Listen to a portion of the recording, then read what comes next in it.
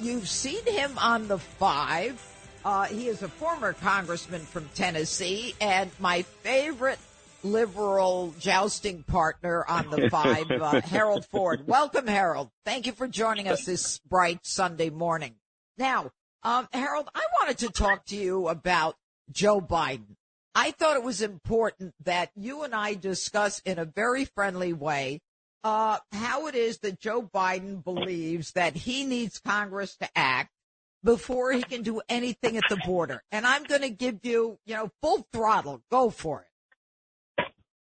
Well, first off, thanks for having me on and happy Sunday morning. I'm a believer, as you and I talked and discussed and even debated a little bit, that two things can be right at once.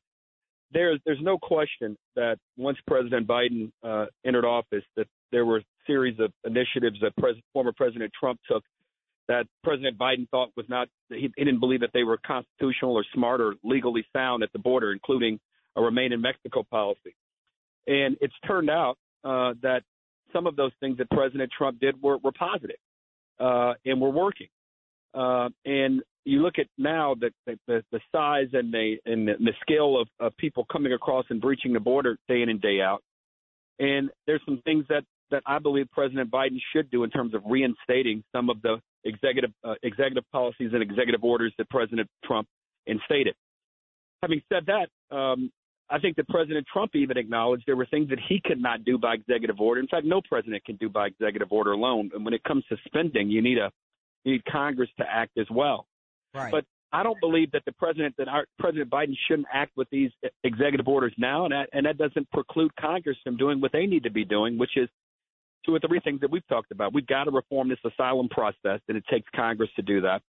We've got to allocate more resources to help our Border Patrol agents reinstate, or should say enforce a reversal of catch and release, because if you're going to do that, you need more people there at the border to do that.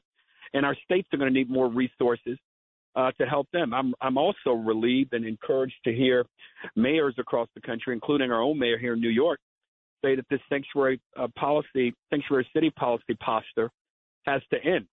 And it's going to take reversals like that for us to be able to solve this problem, or at least get to a point where we don't have the kind of problems that we have at our border, and we are able to reverse the tragedy that happened in Georgia and tragedies that are happening across the country with migrants, illegal migrants here committing crimes. We've got to figure out ways in which to curb that, if not to stop that.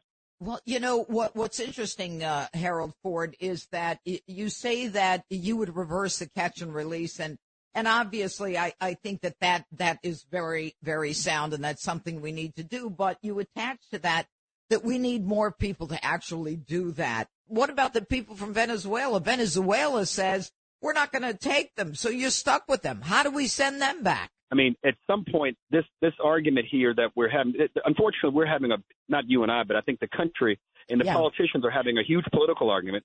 But then when we drill down into the details and try to understand what answers should be, some of the answers are going to be uncomfortable and hard. But we're going to have to enforce them. I'm as concerned about, we've seen the number of Chinese migrants into the country increase. I don't know how that's happening. I'm not naive. Harold Ford, let me just interrupt you for a second. We had 452 Chinese come in in a 3-day period, which was more than came in the year before. And this administration has reduced the questions of the Chinese illegals, you call them migrants, from 40 to 5 without any explanation. Assume that it's not good. And we have to be willing to say no and shut our border down to ensure that the security and safety of the country.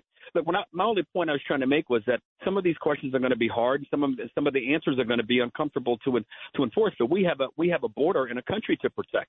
And I've watched these 60-minute specials and others that show, to your point, Judge, about the number of people who are coming in from China. It's a bewildering thing.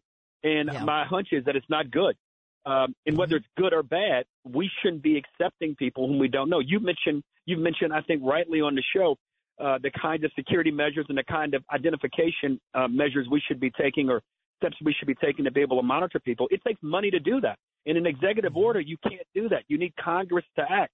So come on, Harold Ford, my buddy. You know that Joe Biden doesn't even care what the Supreme Court says about student loans. Come on. Some of that he can judge by law. I mean, he can't.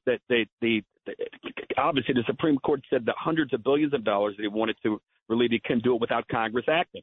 And this is the same example. I'm glad you mentioned that because he cannot allocate more resources without Congress acting. The Constitution requires the Congress to act when it comes to spending. Look, I would have this position if it were a Democrat running the Congress. They would have to act. It doesn't matter to me who's running it.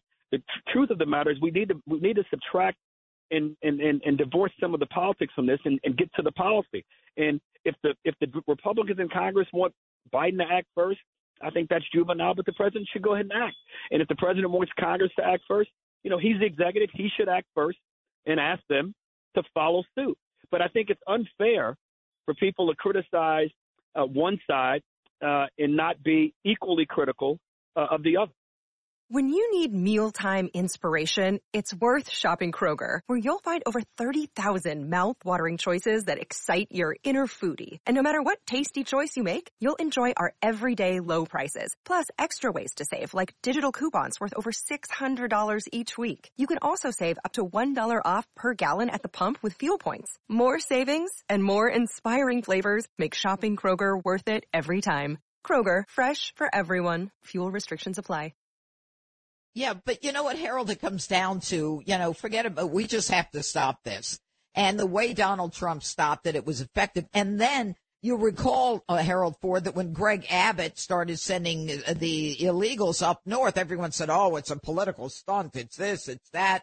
And all of a sudden, the country started realizing what the South has been, the southern border states have been dealing with. And, so at some point, we've got to recognize that if you stop them from coming in, then we don't have to put as much money into it. Just build the wall. And Abbott's doing it with buoys in the water. And you're going to tell me, and rightfully so, Harold, that the Supreme Court is allowing the federal government to cut the razor wire that Abbott put up in Texas. But in December, Texas had 71,000 illegals come through Eagle Pass. And in December, and then in January, it was 17,000. I mean, that's just with a few barriers. We don't need a lot of money for that, do we? I think we need more. I think we need more than you think, and more importantly, it takes Congress to act on that. Look, I don't disagree with a lot you're saying. I thought what Governor Abbott did when he was shipping these migrants around the country was not only a political stunt, but it was a smart policy move because it forced the country to understand that in many ways we're all border states. And the kind of challenges that we here in New York City are facing, and even back in my home state of Tennessee, what they're facing are real, and there are real consequences as a result.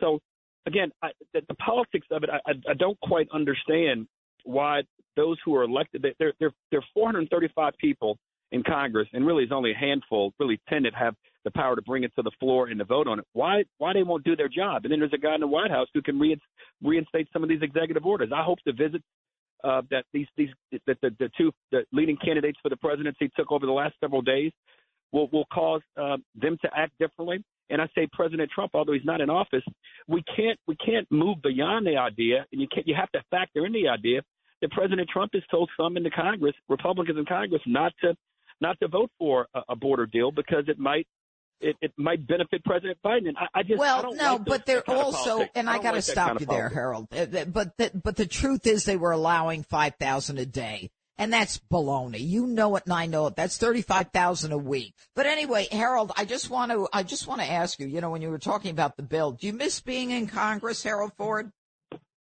I love when I was in Congress. I don't know how much I would love being there right now, just because I think that the people who approach these things like I do, at least from afar, I'm not there, so I don't mean to be critical of people, but I just don't think that they're as interested in solving problems as I thought I was when I was there, and I know how I am now. I would be frustrated if I were there right now.